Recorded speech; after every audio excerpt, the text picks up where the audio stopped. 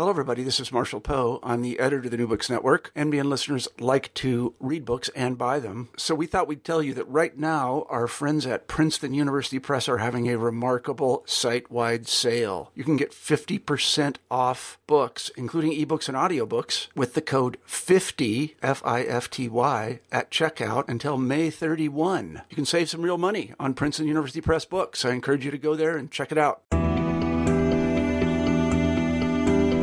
For the New Books Network, this is New Books and Latin American Studies.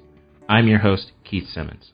Arguably, one of the most dynamic politicians of the 21st century was Hugo Chavez.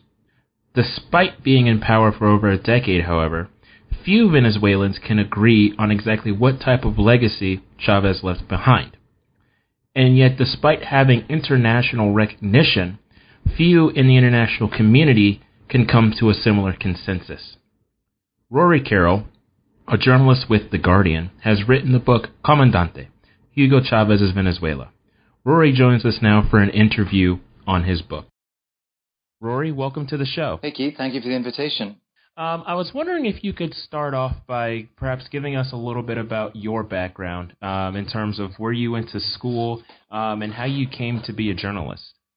I was born in Dublin, Ireland, and I went to school in Blackrock College, a rugby-playing middle-class school, which I loved. It was missionary priests who ran it, and they were full of stories of Africa and Asia, places where there had been missionaries, which fascinated me.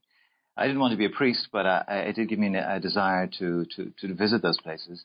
And also my father, he was a journalist with the Irish Times and RTE, the Irish broadcaster. So that inculcated a sense of storytelling in me. And I did my bachelor's degree in Dublin. And after that, I did a journalism course for a year and then got a job at a newspaper in Belfast, where I spent my first 2 years in journalism there in my early 20s.